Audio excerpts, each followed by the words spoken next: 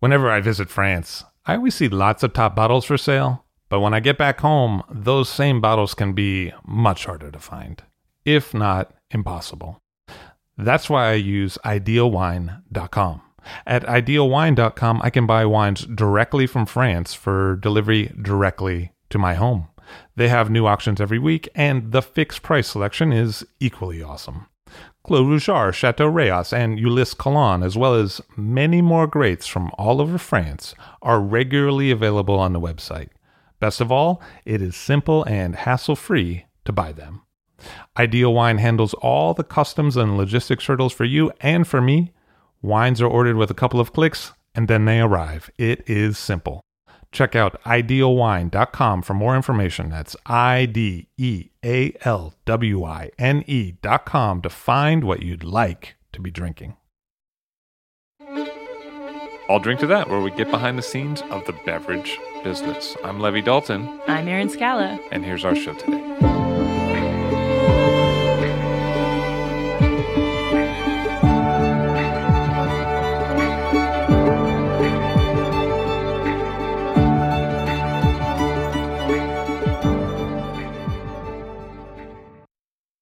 What is Morgan Harris over at Cork Buzz pairing with his Thanksgiving dinner?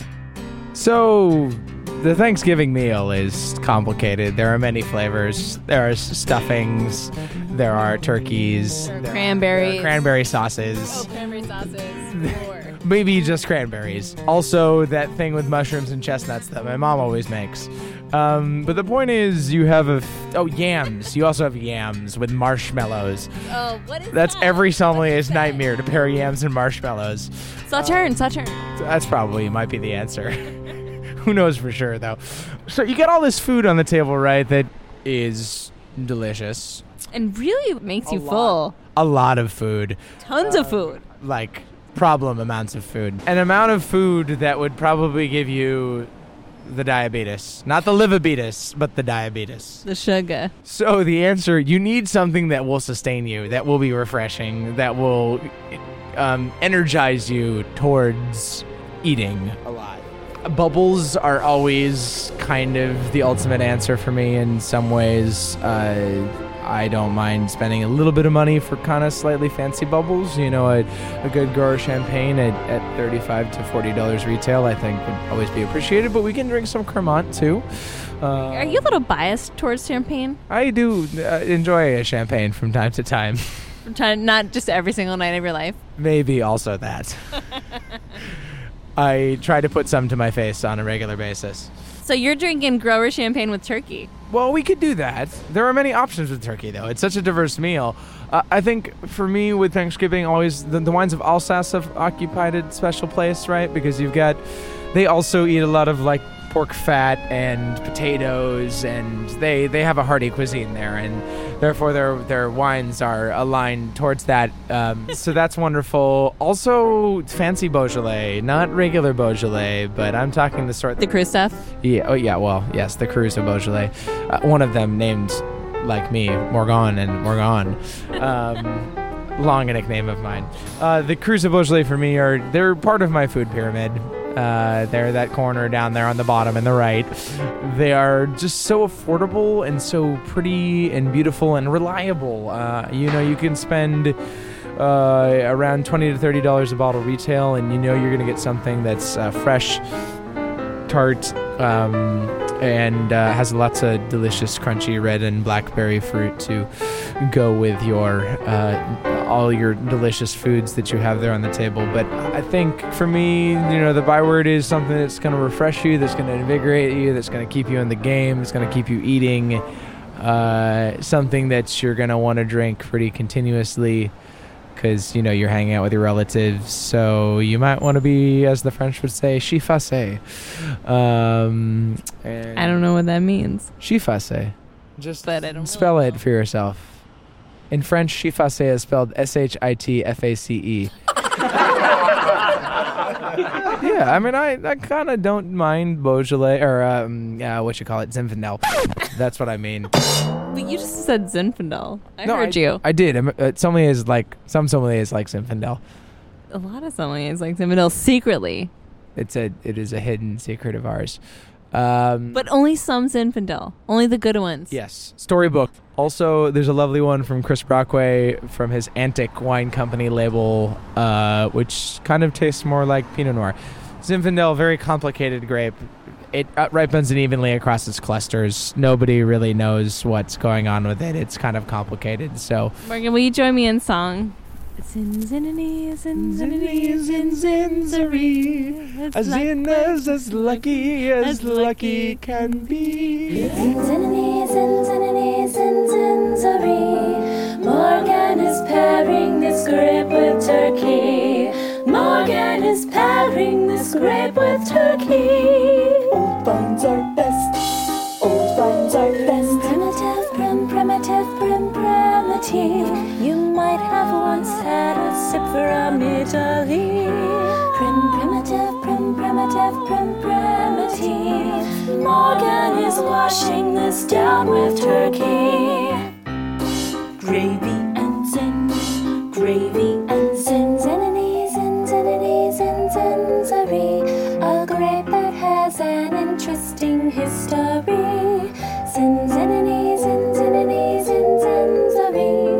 Comes from Croatia for Morgan's turkey. But he might also drink some flurry.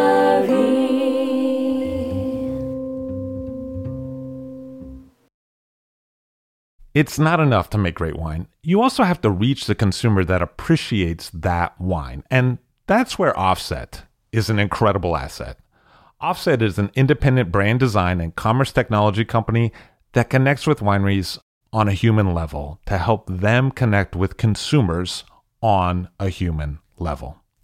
Offset is based in wine country and staffed by creative strategists and technologists who are superb at helping create and evolve wine brands through visual identity and package design, developing the look, feel, and tone of your web content, as well as building beautiful and effective websites powered by their proprietary e-commerce platform, Offset Commerce.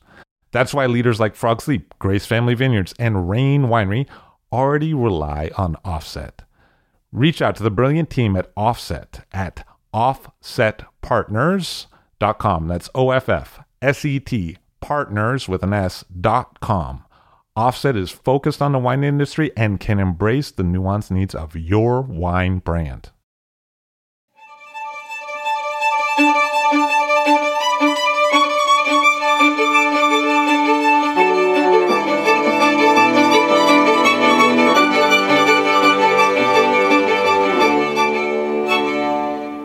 And we're here with Jordan Salcido. Hello. Hi. Wine director of the Momofuku Group. Nice to have you on the show. Thank you. Nice to be here. So, where are you from? I'm from Colorado. And you grew up there, but your dad was from the East Coast? He was. He was born in Waterbury, Connecticut. How did that affect the family stories? How did that affect the family stories? Okay, so he grew up, he was the youngest of five, or he and his twin sister were the youngest of five, in a big Italian family. So, you know, like the uncles and the aunts lived upstairs and next door and all that. But my dad's dad used to make wine in his basement, and they grew grapes in the backyard. They did not make wine from those grapes. My grandmother would make a grape tart from those grapes, but there was, I guess, my grandfather used to get grapes from California that would be shipped in from Lodi on the Zephyr train. Oh, yeah, on those trains they bring in from the East Coast. Exactly. And so he would make what was probably really bad wine in the basement. And one of my dad's favorite stories. So the other thing is that my dad's dad died when my dad was 13. So my dad doesn't have so many memories of his dad, at least not that he shares. But this is really the one that he does share and the one that he really talks about fondly. And so one of his jobs with his twin sisters that they would go down and they would skim, you know, during fermentation, the bubbles occur and there's some stuff that needs to be skimmed off. And so his job was to be the skimmer of the stuff on the basement wine. But that was I think a thing that held a lot of nostalgia for him, and that's really the only memory or the only connection that I know of to my grandfather on my dad's side. Eventually you ended up moving to New York and working in a publishing deal. How did that all come about? Oh, okay. Well, I moved to New York with hopes of working in a publishing deal. So I moved to New York right after college, and during college I studied literature and philosophy. And I thought I would just move to New York because actually I had been with my family and my dad had wanted us to see the city, and I knew that I always wanted to live there. And I didn't know at the time that it's good to have a game plan when you move to New York. It's always better to have a game plan than just sort of moving and figuring it out, at least for me. So I moved here, and I got this day job that was like through a publishing contact. But at night is when I started working in restaurants. And then I moved back to Denver, after 1 year of living in New York and sort of doing the day thing at first and then restaurants full on.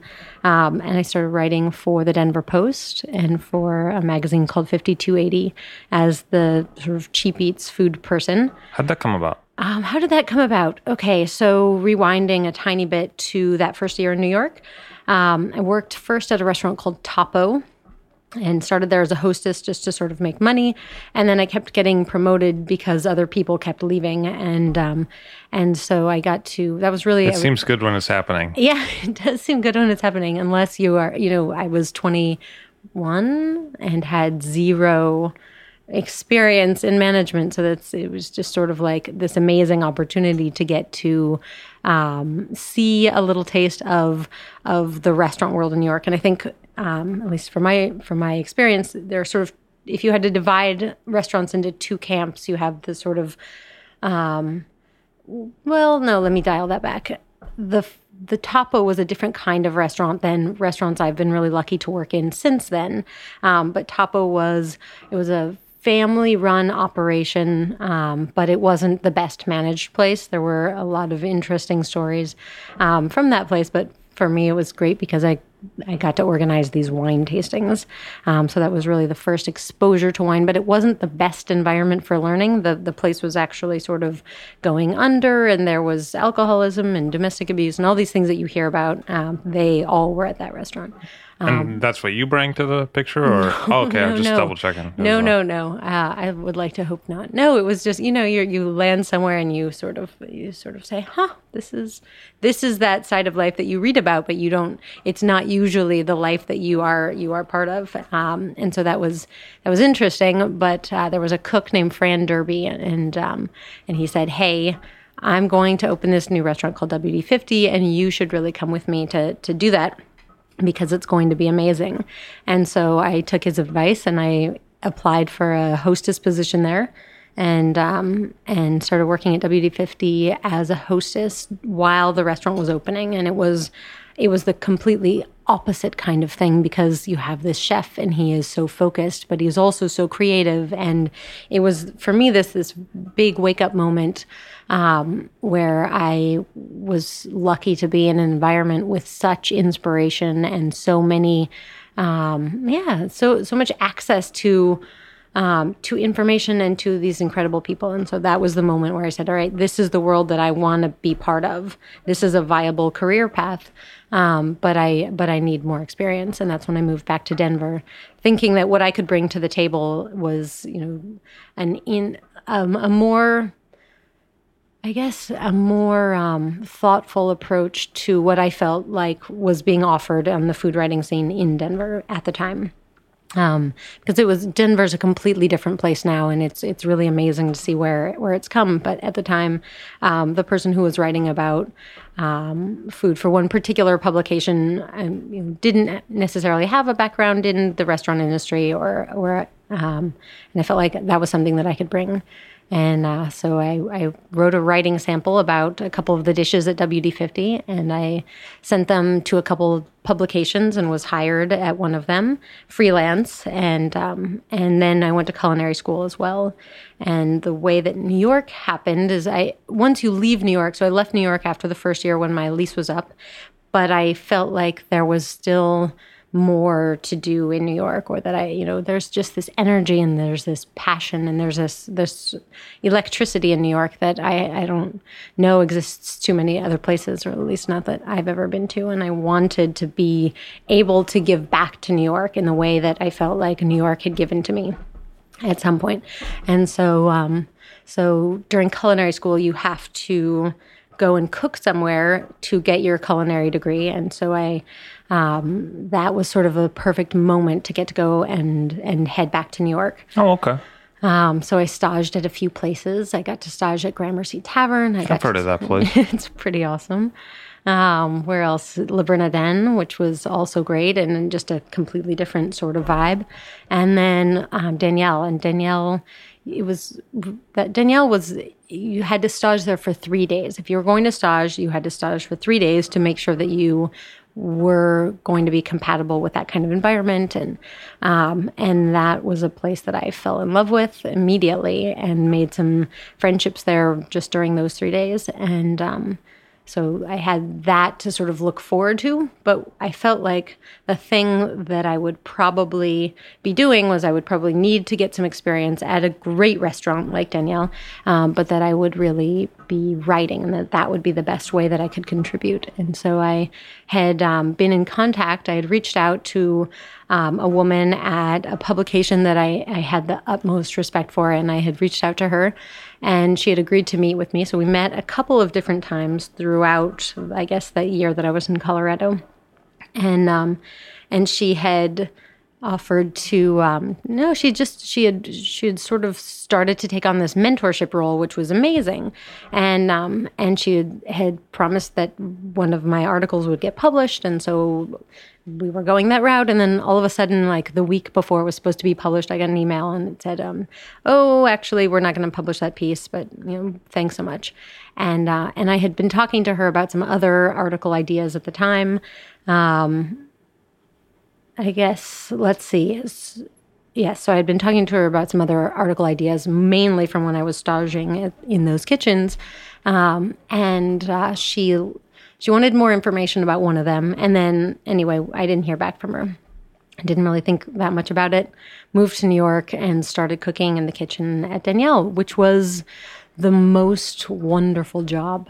It's this complete amalgamation of every kind of culture, and I think the kitchen is where it's at that restaurant. Because we met there, but everyone's nickname was the country where they're from, and any given day, one day you get asked if you want to stay late, and then it's that game dinner with every headliner chef is in the private room, and I think what Anthony Bourdain talks about that dinner, but that kind of thing happened all of the time. And then there was a day, let's see, it was like a Sunday. I remember I was walking around on a Sunday and I got a phone call from my dad, and he said, "Hey, did you see this publication's particular headline article?" It was like a 7-page article, and it was the article that I had proposed to this person, and with the examples that I'd used and the chefs that I had mentioned, and it was really a wake-up call, because it was, on one hand, it was so heart-wrenching, and it was for like a week, and then it wasn't anymore, and it was actually this amazing gift, because it was sort of like, all right, here are your two options right now. You've been doing all this work thinking that you want to go this direction, and meanwhile, here you are in this world that you're so lucky to be part of, and that is such an incredible and fulfilling and engaging life, and space to learn. And so it was a great moment of sort of not looking for what you think you want, but actually paying attention to where you are and learning from that. What was your first meeting with Danielle, the person?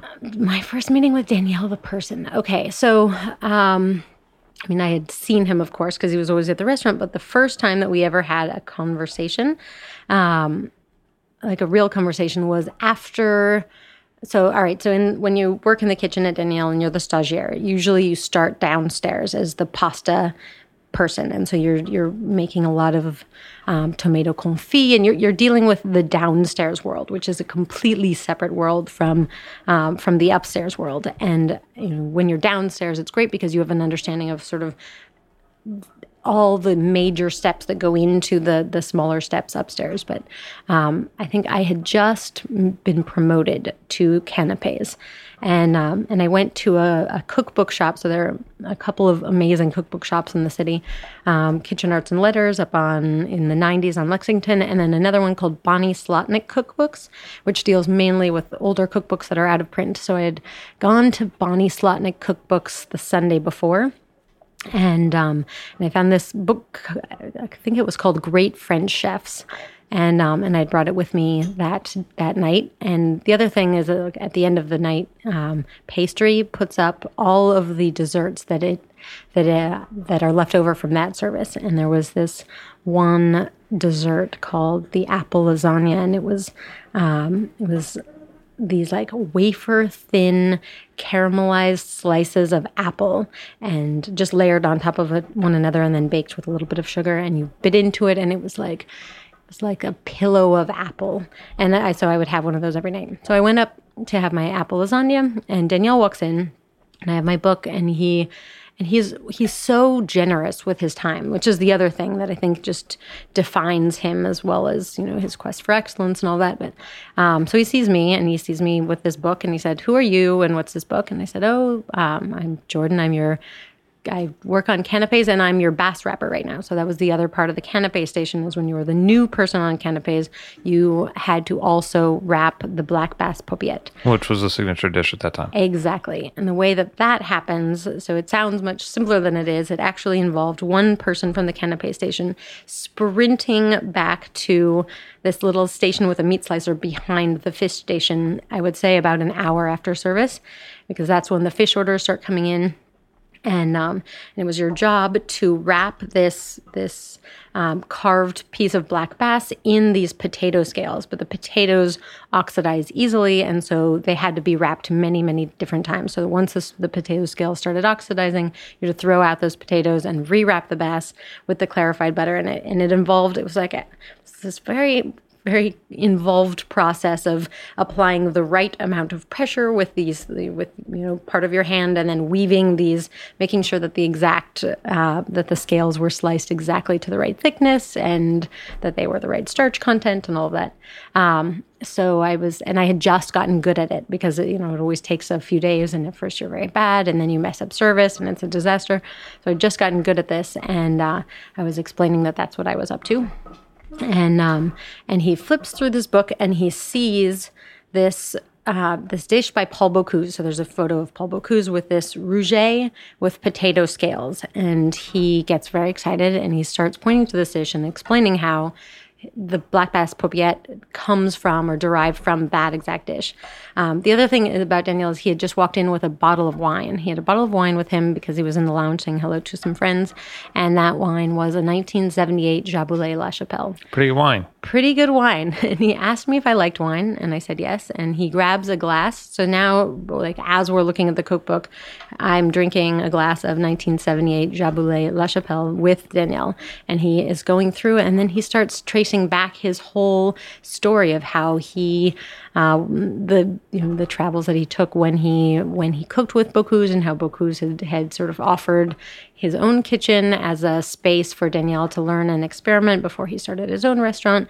And it was this incredible moment of feeling connected in some way to this lineage of incredible chefs that goes back several generations. And there really is so much context and so much intention in everything that goes on, and it was very special to be part of that. But it was also really amazing that Daniel was willing to spend that much time with somebody who is a stagiaire in his kitchen for a short amount of time, when so many people like that come and go. And I think that speaks to who he is as a person. And it was another moment of just making me feel like I had made the right decision. And how long were you working in the kitchen there? I worked in the kitchen about 6 months, so the duration of the culinary externship. And then I was offered a job to stay on in the kitchen. But so my last event, or the last thing that I got to do while in the kitchen, was cook with Danielle at an event called La Poêle de Neige. Sure, the one in Aspen. The one in Aspen, and this was the first one in Aspen. And Daniel Jonas was amazing and encouraged that. And so I got to go cook with Danielle, and then it was a much smaller event. And Aspen's event is always smaller than New York or San Francisco. It's quite a bit more intimate as a size. Exactly. I think there are maybe 30 attendees as opposed to several hundred. But I got to spend the weekend with these Burgundian winemakers, and there was Christophe Roumier and Dominique Lafon and Jean-Marc Rouleau and Alix de Monti and just Jean-Pierre de Smet. So a great group of people. And Danielle was so good, and he could tell that I was very alive, and that it was very special to be drinking these wines and learning about them. And before the Palais, I read everything I could about these people. But that's another. I mean, I think there's a similar appreciation for context and for history and for intention in those wineries, the way that there is in a great kitchen like Danielle. But so Danielle was really encouraging, and he said, it seems like what you want to do is work harvest, and it was something that I'd thought about, but I wasn't sure the right way to approach it. And he said, here's what we should do. Figure out who you want to work harvest with, and then you and I will stand together, and you'll ask, and I bet it'll work out that way. And that happened. I asked Jean-Pierre de Smet if I could work harvest with him that year, and he said, usually, we don't take stagiaires this late up, but I know that you'll work hard, and yes, we can figure that out. And so I wanted to explore that route more, and I had asked a few people who I respected a lot, sort of what the best way of learning about wine was, but I wasn't sure I wanted to commit to being a sommelier. That word was so intimidating. So how do you go about doing that, or how do you know if that's right for you? And it seemed like harvest was a great opportunity, but I also wanted to I wanted to learn from the ground up of what that would entail, and service is obviously a good place to start. And so I took a job as a busboy at Danielle and stayed there in the front of the house in the dining room for a year. So busboy, back waiter, front waiter, lounge server. What was the difference between front and the back of the house for you? Oh, let's see. So different. I mean, I think for me, the inspiration, most of the inspiration was in the kitchen. That's where the creativity is happening. That's where it's a different, and also it's structured, but with this eye towards creativity. Whereas in the front of the house, in the dining room, that's not what it's about. You are executing. It's just a completely different mindset. So I think one thing that was very exciting was seeing where all that food goes, and seeing how it's presented and how it's prepared. And there were really exciting pieces on both ends. I mean, I got to meet you in the dining room, for example, and you taught me how to study wine. You gave me brilliant advice, which was, when you are studying a region, you need to read about the region, and you need to drink wines from that region. So do those things together. And it's advice that I've given a lot of other people along the way. I think I stole it from somebody, but there's a lineage to that. There is. It was actually Bocuse who told me. Right? It's got a long history. Smart guy, Bocuse. Let's see. What happened after Danielle? After Danielle, what happened? Okay, harvest happened. But the other thing about Danielle that we have to talk about Bernard for a moment. That's true, we do. Because he's a good guy. He's the best. He really is. I miss him a lot. Where'd he go? Oh. No, I just mean I don't see him as much as when I used to work with him. That's fair. Okay, where after Danielle? So Veritas for a little while as a captain, which was cool. I got to work with Tim Kopek and Patrick Capiello and Yoshi Takamura. Those were great people to learn from, obviously. Yeah, and you learn different things along the way. So from different people, that was a completely different kind of environment, much more wine focused, but also much smaller. So whereas Danielle is very big, and as a back waiter or even a lounge server, you don't really have that much opportunity to interact with the wines. And that was something that was very different at Veritas, where we would have pre-auction parties all of the time. And during this time, I was also getting to I was going to a lot of those things at Crew as well, because Crew was open, and this was, before the market fell, and it was just the wines that were open and the access to getting to try them was really exciting.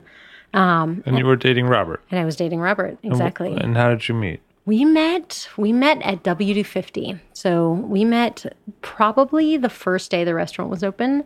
Robert Bohr comes in. Robert Bohr comes in, and Robert Bohr was one of, at a hot new restaurant opening, everybody who comes in basically for the first week is a very important person, either in the industry or to the restaurant or both. So he was one of many, very important PXs coming in, and yeah, I think my world was so. It was a moment of so much excitement because there were so many, I was getting to meet so many different people. So I met Robert, but I didn't, and we got to know each other, I would say, better over the next few months. So our first date was actually the James Beard Awards. Wow, that's pretty cool. It was very cool. Yeah, this would have been 2003.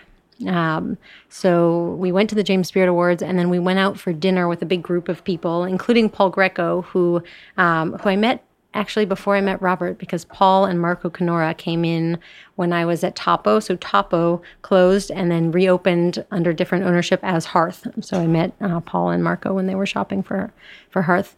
But we had dinner, and then Robert and I went out for a beer at DBA, and it was very sweet because... The beer was sweet? The beer was sweet. It was lambic. It was framboise, the Lindemans. The beer was definitely sweet. And so was our conversation. Just because, an event like the James Beard Awards is very exciting, but it's also not really a time where you get to know somebody. And so he made a point of saying, look, I really want to get some time to know you a little bit better. Let's go for a beer. And that was our first date. And we went out on a couple of dates, or 3 dates, and then I moved back to Colorado. And then, so we didn't actually really start dating. We went on some dates, but then we stopped doing that. And then we really didn't start dating again until I moved back to New York. And, yeah, but he was just always a wonderful person in my life, this person that I could, call and ask for perspective on the industry, or that I would bounce thoughts or ideas off of. And then once I was back in New York, he was always so generous. He's so generous with so many people, but he was certainly generous with me in terms of trying different wines that are really tough to get a hold of, and that sort of thing. You told me one time that he introduced you to Batali, and there was a... Yes. Well, how did that go again? Okay, this was when I was moved. No, this was when I did that. So I took a week. I took my spring break vacation week from culinary school and came to New York for these stages. And Robert and I had dinner together at Lupa. Where he had worked, and which he had helped open. And so we had dinner together. It was like a Sunday night. And in fact, it was Oscar Sunday night. So we go and we have dinner. And for me, that was actually the moment where I knew that I had fallen in love with him, because we just connected in different ways that we hadn't before. So we're having this great conversation. And then Mario Batali and Mark Ladner walk in. Sure, and Mark Ladner's the chef at Del Posto now, but he used to be chef de cuisine at Lupa. Exactly. So they come in, and they're hard to miss. So they sit at the bar and they start, and we can just see that they're having this really intense, passionate conversation. And we can't really tell what it's about, but it doesn't matter because we're only on our pasta course and whatever. So fast forward, dinner ends, and we go over, and Robert introduces me to Mark and Mario, and they stop their argument for a moment, and we get to say hello, and then Robert has to go to this Oscar party, but they say, hey, you don't have to go to that Oscar party. Do you want to hang out with us for a while? We're going to this place, the Spotted Pig, which had just opened, and so I hang out with them for a while, and what that meant was that I got to be part of this argument. I got to be like a fly on the wall of this argument. And this argument it was the same one that they had started, an hour before. And it ended up going to 3 a.m. And so the argument is about the pasta dish, cacio e pepe, which, so Mark, as the chef of Lupa, had gotten bored of the recipe, and he had added Meyer lemon zest. And Mario had found out about it and had and he was livid because you don't get to just mess around with a recipe. And Mark's argument was, look, I cook the same thing all the time. It's a fine recipe, but I've made it better. I added Meyer lemon zest. It is a better tasting dish now. And who can argue with that? And so, of course, you can see both sides of this argument, and it goes on. And then we get into a cab, and it's still going on. And then we go to the Spotted Pig, and up at the time that was before there was the third floor of the Pig. And so the third floor existed, but it was like file cabinets and this like old couch, and there was some wine that they opened up. So it's now there are like 4 other people who work at the Pig, and we're all up there, and this argument is still going on, and they're just so passionate and vehement.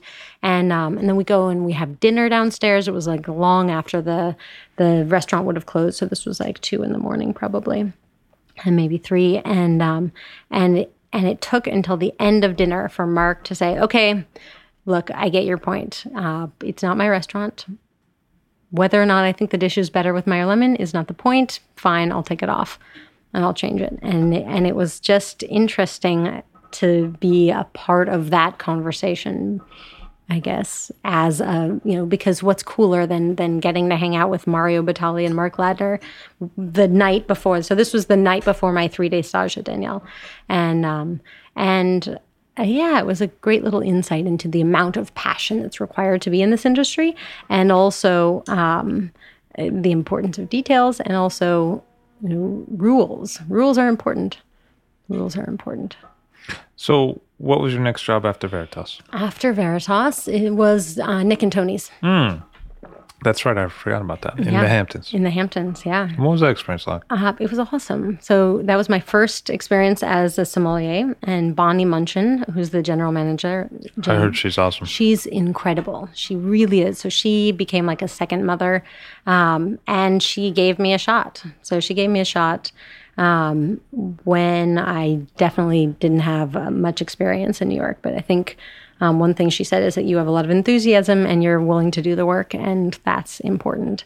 So I took that job. And a lot of really good wine people come through there. Amazing. So this would have been 2007, summer of 2007.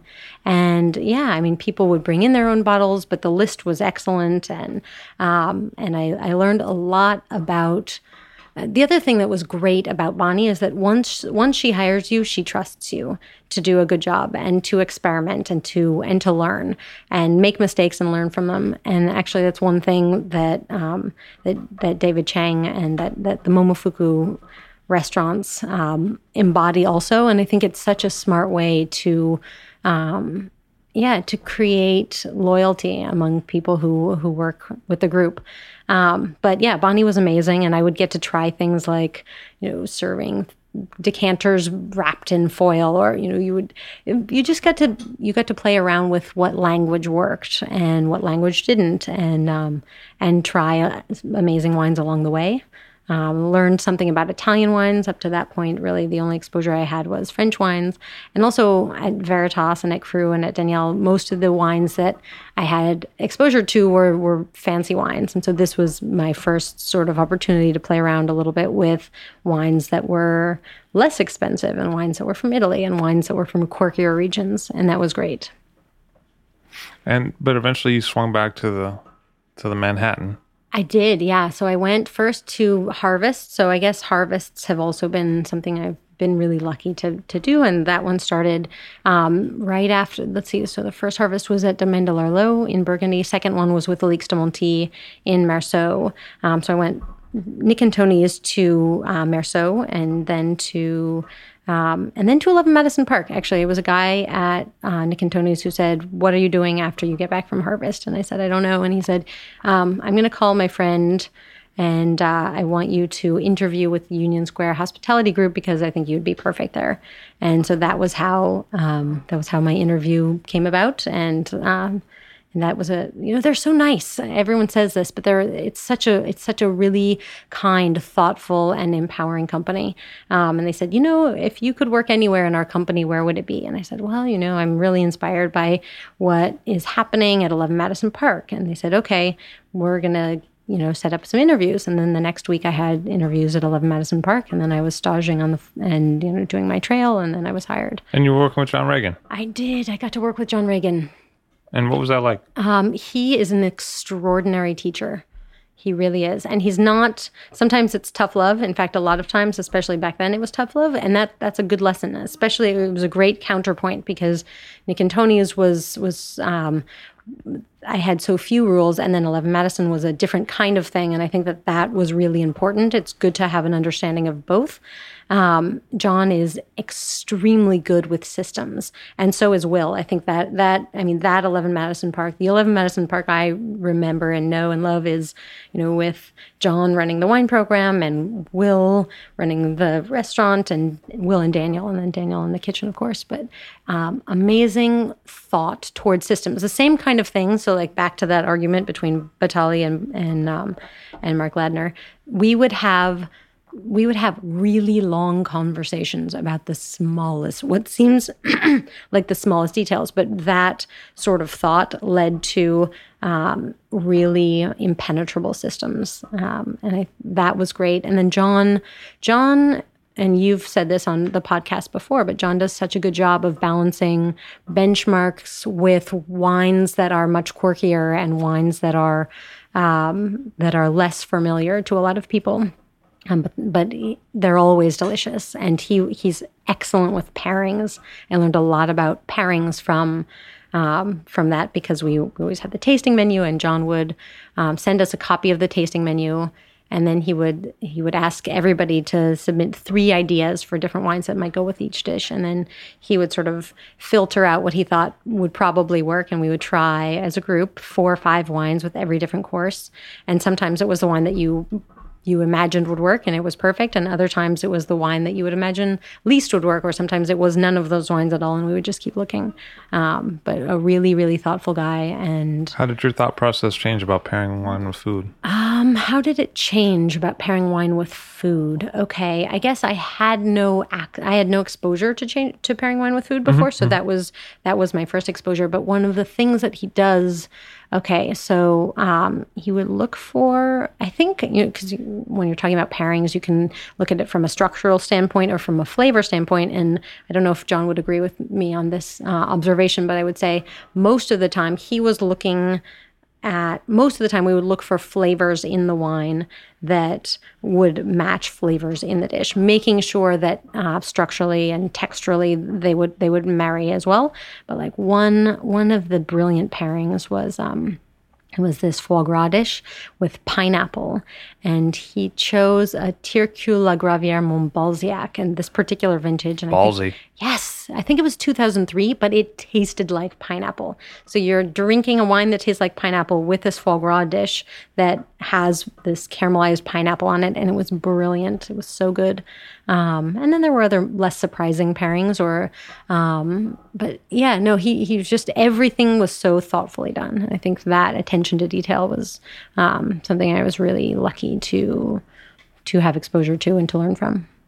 And what happened after that? You left 11 Madison, and where'd you go? Where did I go after 11 Madison? After 11 Madison, I went to Harvest again. Where did I go? To Harvest, to Burgundy. Mounier Gibourg, maybe. No, that was 2012. Sorry, yep. I get them all confused. No, I think this was the year I got to bop around a little bit between Roumier and Lafon. Oh, okay. So that was good. And then 09 was Dujac. 010 was Comte Ligier Belair, who is hysterical.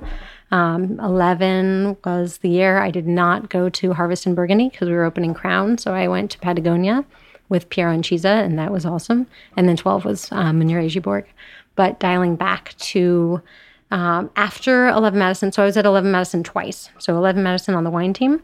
And then I went to Gilt at the New York Palace because they had just gotten a new chef, Justin Bogle. They had just hired Patrick Capiello to be the wine director. Smart guy, very smart guy. And so I got to work with Patrick, and this was actually a bar manager position. And so I felt like it would be a good, I wanted to learn more about spirits and cocktails, and I felt like it would be important, and that this was an interesting next move. And And so that was where I went after 11 Madison. And then I had just always kept in touch with 11 Madison and with Will Gadara in particular. And before the 4 Stars came out, he said, look, I think I have a feeling that we're going to need a bigger management team. Will you consider coming to join it? And Will's a really persuasive guy, and he's also one of the smartest leaders that I've ever been able to work with. He has a vision, and he has a game plan on how to execute that vision. And so I went back and I got to work with him on the management team at 11 Madison, and that was also awesome. But it was during that time where I got to work on the floor, but not directly with wine, or sometimes with wine if people that I knew came in and had special requests, or if it was an especially busy wine night, then I would always get to help out with wine. But and I noticed that when I did, that was where there were so many people who were curious and seemed to be intimidated by wine. They loved the stories, they loved the wine, but they were unsure how to talk about wine, how to ask for what they liked, or they would say, I like this wine, but I don't know why I like it. Can you tell me why I like this wine, and can you tell me what other wines I might like? And I think now that's really well known, and everybody I think there's so much attention, which is awesome, to making wine accessible and to making the language of wine accessible. But for me, I think maybe because I have that literature background, the language part was something that I really found helpful when I was learning about wine. How do you talk about wine? And once you have that piece, then it's so much less intimidating. And so that was where the idea for Bellus started, was on the floor at 11 Madison Park. I remember thinking that, so much of not being able to really cogently talk about wine reminded me so much of how I used to talk about what I was looking for in like a spouse or a girlfriend. I would be like just talking about things that didn't matter or that I didn't really care about, but seemed so important at the time. Totally. I was like, I really want her to like certain kinds of movies, and I hope she's read like books, like good books, like Sherlock Holmes or something. And you're like, what are you talking about? Like, I hope she likes cupcakes with red frosting. And like, none of these attributes that you're ascribing to this like perfect mate actually have anything to do with like reality later. 100%. When you actually find that person, you're like, 100%. you don't like the cupcakes, but that's fine. Like, I don't even care about the cupcakes anymore. Once you taste the wine, you're like, I know I told you I wanted a dry wine, but this tastes good to me. Like that kind of thing. So many people I find like that dry is like one of the most confusing terms, it seems like, for no people doubt who don't work in our industry. Like, I like a dry wine, but then they actually like a wine from California that has a lot of residual sugar in it. And so I think it's really like setting it up. It's like being like, I used to think like, I want to meet a girl with brown hair. Like, what does that matter to anybody? So especially true. when you marry an Asian girl. Anyway, I sort of wish I could find my old diaries from like, when you're I don't know do guys keep diaries, or is this strictly a girl thing? I tried to a couple times, but I didn't. I'm sure dudes do. I just didn't. Yeah. No, I always felt like Doogie Howser every time. Right. I'd be like, you know what I mean? Forgot about that show. Yep. Anyway. So you worked at Crown, and it was like kind of your first wine program, like that you were running, that you were doing. It was. It was the Upper East Side. It was a nice building. Yeah, what happened? It was the first list that I got to build, and that was really cool. How did it go down? Okay, so how did it go down? I had been helping out a little bit part-time at the Lion, and then I took my advanced test and passed it, and then the week later I got back and heard that Crown was looking for a wine director, and and it seemed like a really cool opportunity. I think it's a group that has a very different vision and very different values from 11 Madison Let's Park. say 11 Madison Park. Exactly. So it must have been a nice contrast. You're like, oh, okay. Well, it was definitely a contrast. But yeah, I think the thing that was really attractive to me was they said, look, we don't really know all that much about wine, and here's your budget, and you can do whatever you want. We want it to be old world, and we want it to be mostly classic regions. And you're like, I've been to Burgundy. Yeah, then boom, go. And by the way, we don't want to pay you overtime. You're going to be hourly and you're not allowed to work more than 40 hours a week. Oh, really? Oh, perfect. At first, they didn't say that, but it was like, you know, That's an amazing gift. it was an amazing Like with a bow tie. Exactly. And at first, it didn't happen that way at first because I was the only person on the wine program. So there was. I've actually never heard of anything like it that was before in my entire career. Incredible. And, you know, I got my first couple of paychecks and they were like, you're not allowed to work this much anymore. I was like, all right, if I don't work this much, then these 5 things aren't going to happen. Right. And they're like, all right, we don't really care. Just don't ever work more than 40 hours a week. And I was like, all right. You know, I worked 41 hours last week. Do you mind if I go to Austria next week or 2 weeks from now or whatever? And they're like, no, go to Austria. So I got to travel a ton during that year. I went to Bordeaux. I went to Patagonia. I went to Austria. I went to Burgundy. I got to see a lot of places. But it was, I would say, before I started traveling. And by the time I was traveling, I had been able to hire some other people, so that was great. But it was really fun. It was really fun. It's really creative. I didn't realize how creative writing a list was. It's sort of like writing anything. It's, you know, you are putting an expression of your beliefs into print, and that's what a list is. Was it kind of a return to you to the idea that it had gotten in originally of like doing something with publishing? And that's what it felt like. It did. And I think in certain ways, yes. I mean, I think the list at Crown was 6 pages. It was pretty short. But I tried to incorporate. There was a lot of stuff on there. There was a lot of stuff on there. Yeah. And it was fun to see. I think the other thing that I hadn't realized, because when you're a sommelier on the floor, then you are getting to open and taste all these bottles that have been curated by somebody else most of the time. And then this was the first time that you could follow it all the way through. Exactly. You picked it, and you're like, there's something that you like more about the ones you pick. Exactly. And you also know more about the wines that you don't pick, and you know why you don't pick them, and you know what else is out there, and you're able to have your spectrum just grows tenfold. And you can go to more tastings because that's your job to do, and buyers come by with samples. Exactly. Were there organizational things that you picked up along the way where you're like, oh, now I understand why John Regan is a genius because he did this well or whatever? Totally. Yeah. And I think also I think, you know, pricing for a list that's also an art. You know, it's not like you just take a bottle and you mark it up 2.15 or, you know, 3 point, whatever it is, whatever your markup is. It's not that systematic. There are reasons why certain bottles, you know, obtain a higher price tag, or if they're not replaceable, you know. So I guess understanding that game and that dynamic is very important. No, Crown was actually really good in a lot of ways. The people who came in, it was a really interesting mix of people. There were people in the neighborhood. Who actually, one of my favorite guys was a guy who would come in. He lived like 2 doors down, and he would order either a bottle of Bordeaux, he loved Bordeaux, or he would order 1 single glass of Trienne Rosé, and he would palm me in $2 bills, or pens, like click pens that had his company logo on it. So anytime he came in, I would get one of those things. And there was that kind of quirkiness that just abounded. It's kind of like going to Dave & Buster's. Exactly. You know, you turn in your tickets. You're like, can I get a clicky pen today? And it came in like a pretend felt case. It was pretty awesome. How many of those do you still have? I think I have one of them left. Yeah. So now you're at the Momofuku Group. You're overseeing all the New York restaurants for David Chang, and he's a famous guy. And what's that like, and how's it been? He's amazing. The group is really awesome. I'm really happy to be part of that group right now.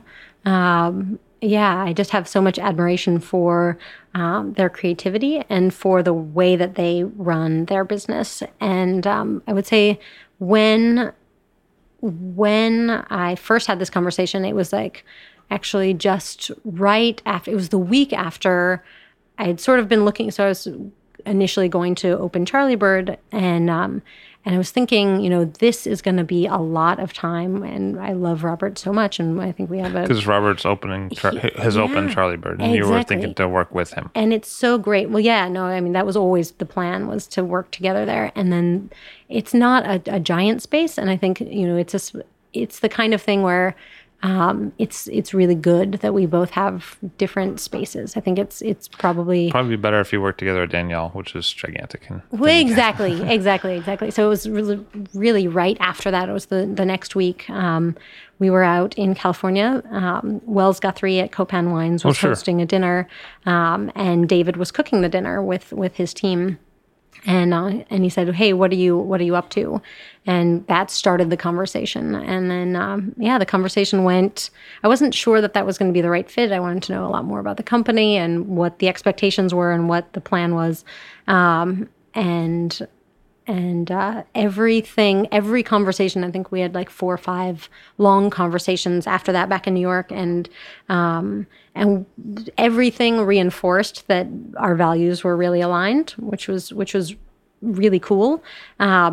As I got to meet the other people that work with the group, they're all passionate, smart, focused, dedicated people that are really inspiring for me. And let's see, what else? Oh, the thing that he talks about all the time is that it's important to make mistakes. You have to try things and see what works and see what doesn't. But if you are not willing to take those risks, you're never going to innovate. And innovation is really important. I mean, you look at at least for David and for the group, and I fall in the same category. But you look at like Milk Bar, or you look at Booker and Dax, and all these Lucky Peach, and all these projects and all these businesses that are part of Momofuku. And I think it's a really exciting place to be, and there's not any place that I would rather be than there. What's it like on the wine side? On the wine side, okay, so I feel like we're still at the beginning of that. I'm now 5 months in, and we have a different game plan for all the restaurants, where we've put some changes into motion. So at Noodle Bar, for example, we're doing,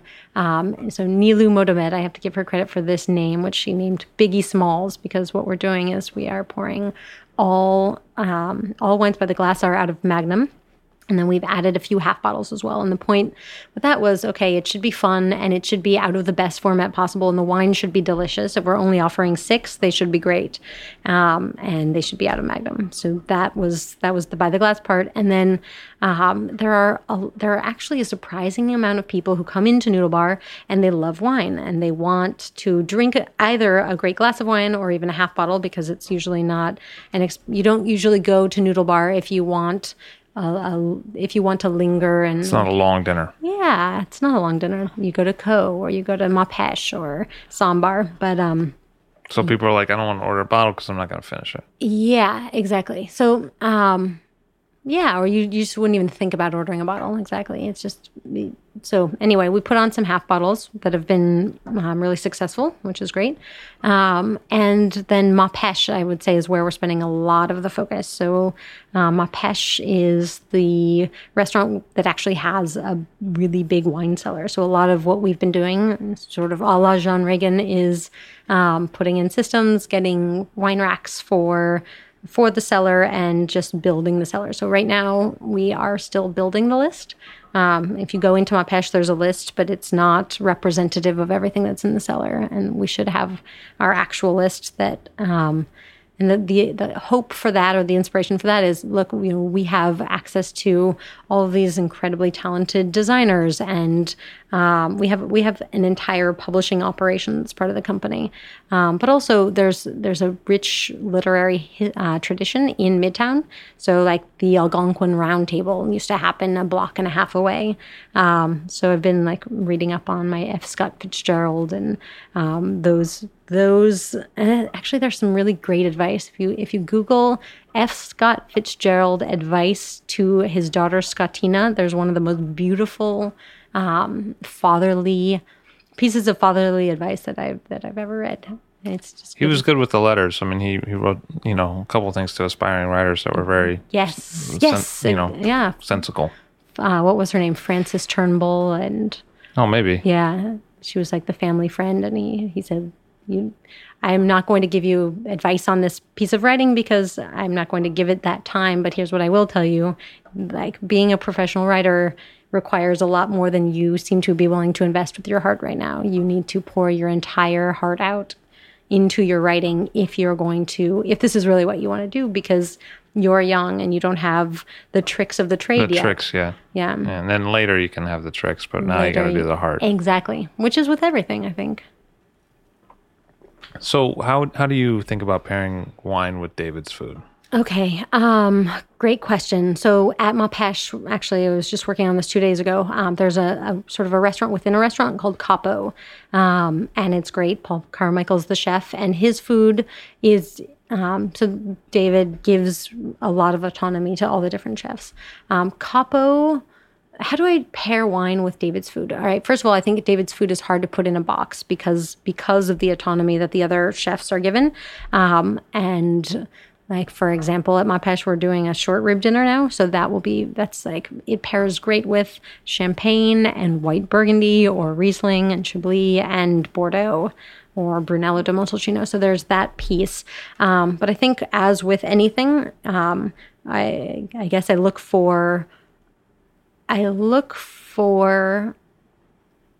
how should I say this?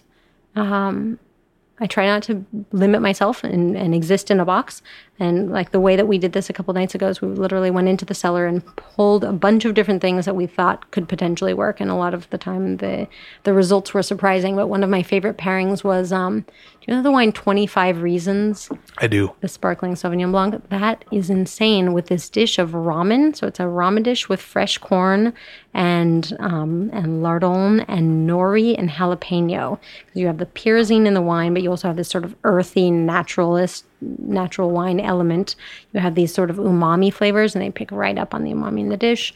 So I guess that would be an example of looking for flavors that overlap, but also balance. So I think it's important not to have too many of one thing or another. You don't want too many sweet wines or too many sparkling wines, unless that's the mission. Like we've been toying around with the idea of an all sparkling pairing at Co. Not instead of the current pairing, but in addition to.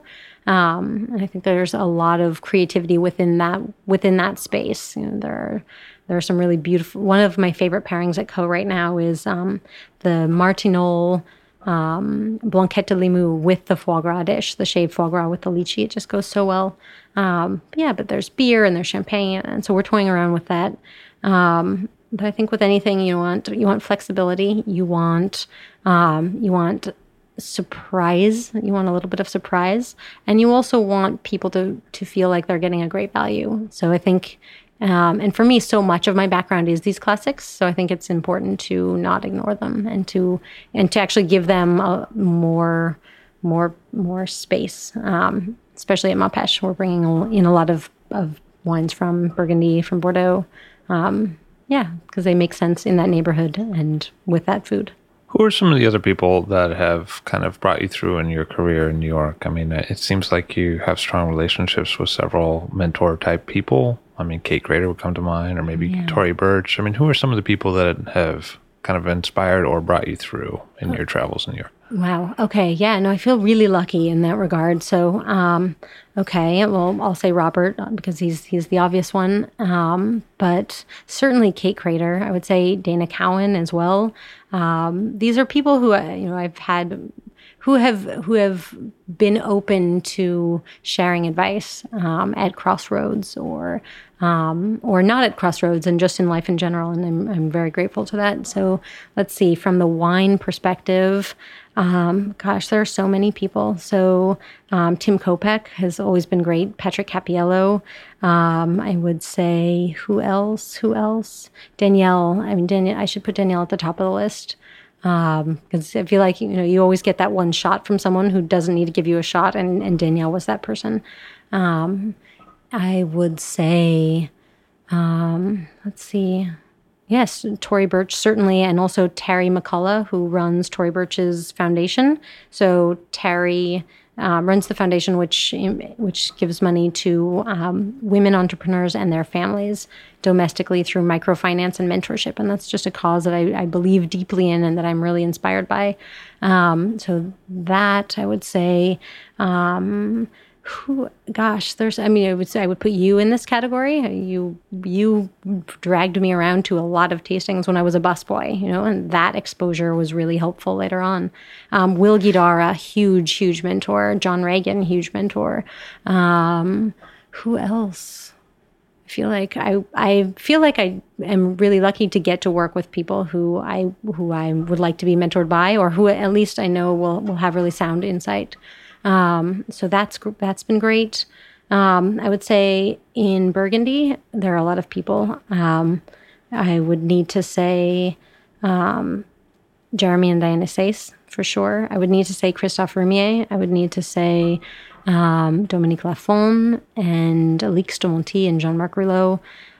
Pretty much, you go over there and you see this connection to history and this connection to and this conviction in tradition, and those things are very, very meaningful. I think that puts everything in context. So in New York is so fast paced, and your day is filled with 47 obligations. But when you're in Burgundy, or when you're in, I'm sure any one region, there's a humility that you have, a much closer. It feels, let's see, how do I say that? In Burgundy, your day is slower, and you are required to really think through every step of what you're doing, and think about the reason behind it. And it just is naturally, it happens that you think about why you're there, and all these other, I guess Jean-Louis Chave would be a great example. Walking up the hill of Hermitage with Jean-Louis Chave, or even in Saint-Joseph in Lampe, where he's just replanted a bunch of vines. And he always says, and I think actually Eric Asimov wrote a great piece about this a couple of weeks ago, but he's not planting those vines for himself. He's not even planting them for his children. He's planting them for his children's children. And that context is very meaningful. It puts everything into perspective. That's that. You have your own wine project that you started up. I do. Maybe you should tell us a little bit about that. About Bellus. Okay, so Bellus is, Bellus is still a baby. I think Bellus is a baby, but the reason I wanted to start it is, I guess, twofold. One is that every time I had a conversation with people who were not in the industry, they wanted to know more about wine. They wanted to know why they liked certain wines, sort of like we were talking about earlier. And I felt like I could. The thing that I could offer would be to make the language accessible and to just visually put it out there. And so through studying wine, there are, of course, lots of different ways of looking about wine, but the way that I like to sort of break it down, if you had to break it down into two camps, would be the flavors and also the structural elements. And so it seems like whenever you pick up a random bottle of wine and you read the back, it talks about all the fruits and the secondary flavors that you'll get from that bottle, but it doesn't talk about the structure. And that is a huge piece of why you either like or don't like wine, or why a wine will or will not work with a pairing with food. And so I felt like it would be helpful to create a little graphic icon that sort of broke that down. So we made a little palette table, the name my mom came up with, and it sort of looks like a Consumer Reports chart. Mm-hmm. So it just says like acidity, body, minerality, oak, complexity, and then there are like 5 circles. So if it's very high in acidity, it might be 4 out of 5 filled circles. So that was part of the inspiration, was just making that language accessible, but also I felt like one thing that I could do, and this is where Tori has been and was extremely helpful and encouraging, is I think in New York we all live in a little bit of a bubble, at least in our wine world. So breaking out of that, people don't have access to these wines or to these quirkier wines or that the things that we take for granted, the pieces of knowledge that we've acquired along the way, we shouldn't take that for granted. Or a lot of people in the rest of the country don't have access to those kind of wines or that kind of story or that kind of information. And so I felt like I could I could put together some of the friendships that I had along the way. So one of them was with Alix de Monti. That's our most recent release, is the Roche Sur, and we wanted to just sort of focus on duality. So it's a blend of wine, or blend of Chardonnay grapes from parcels, one parcel in Pouligny-Morchet and one from Meursault, and we just made 216 cases. But yeah, so that's been going really well. And then we also donate a percentage of proceeds to the Tory Burch Foundation. Yeah. I'm excited always to hear what you're up to. Thank you very much for sharing your time on the show today. Thank you so much. Jordan Salcedo of Bellis and the Montfoucault Group. Thank you. Thank you, Levy. I'll Drink to That is hosted and produced by myself, Levy Dalton. Aaron Scala has contributed original pieces. Editorial assistance has been provided by Bill Kimsey. The show music was performed and composed by Rob Moose and Thomas Bartlett. Show artwork by Alicia Tenoyan. T-shirts, sweatshirts, coffee mugs, and so much more, including show stickers, notebooks, and even gift wrap, are available for sale if you check the show website, illdrinktothatpod.com. That's ILL drinktothatpod.com, which is the same place you'd go to sign up for our email list or to make one of the crucially important donations that help keep this show operating. You can donate from anywhere using PayPal or Stripe on the show website. Remember to hit subscribe or to follow this show in your favorite podcast app, please. That's super important to see every episode. And thank you for listening.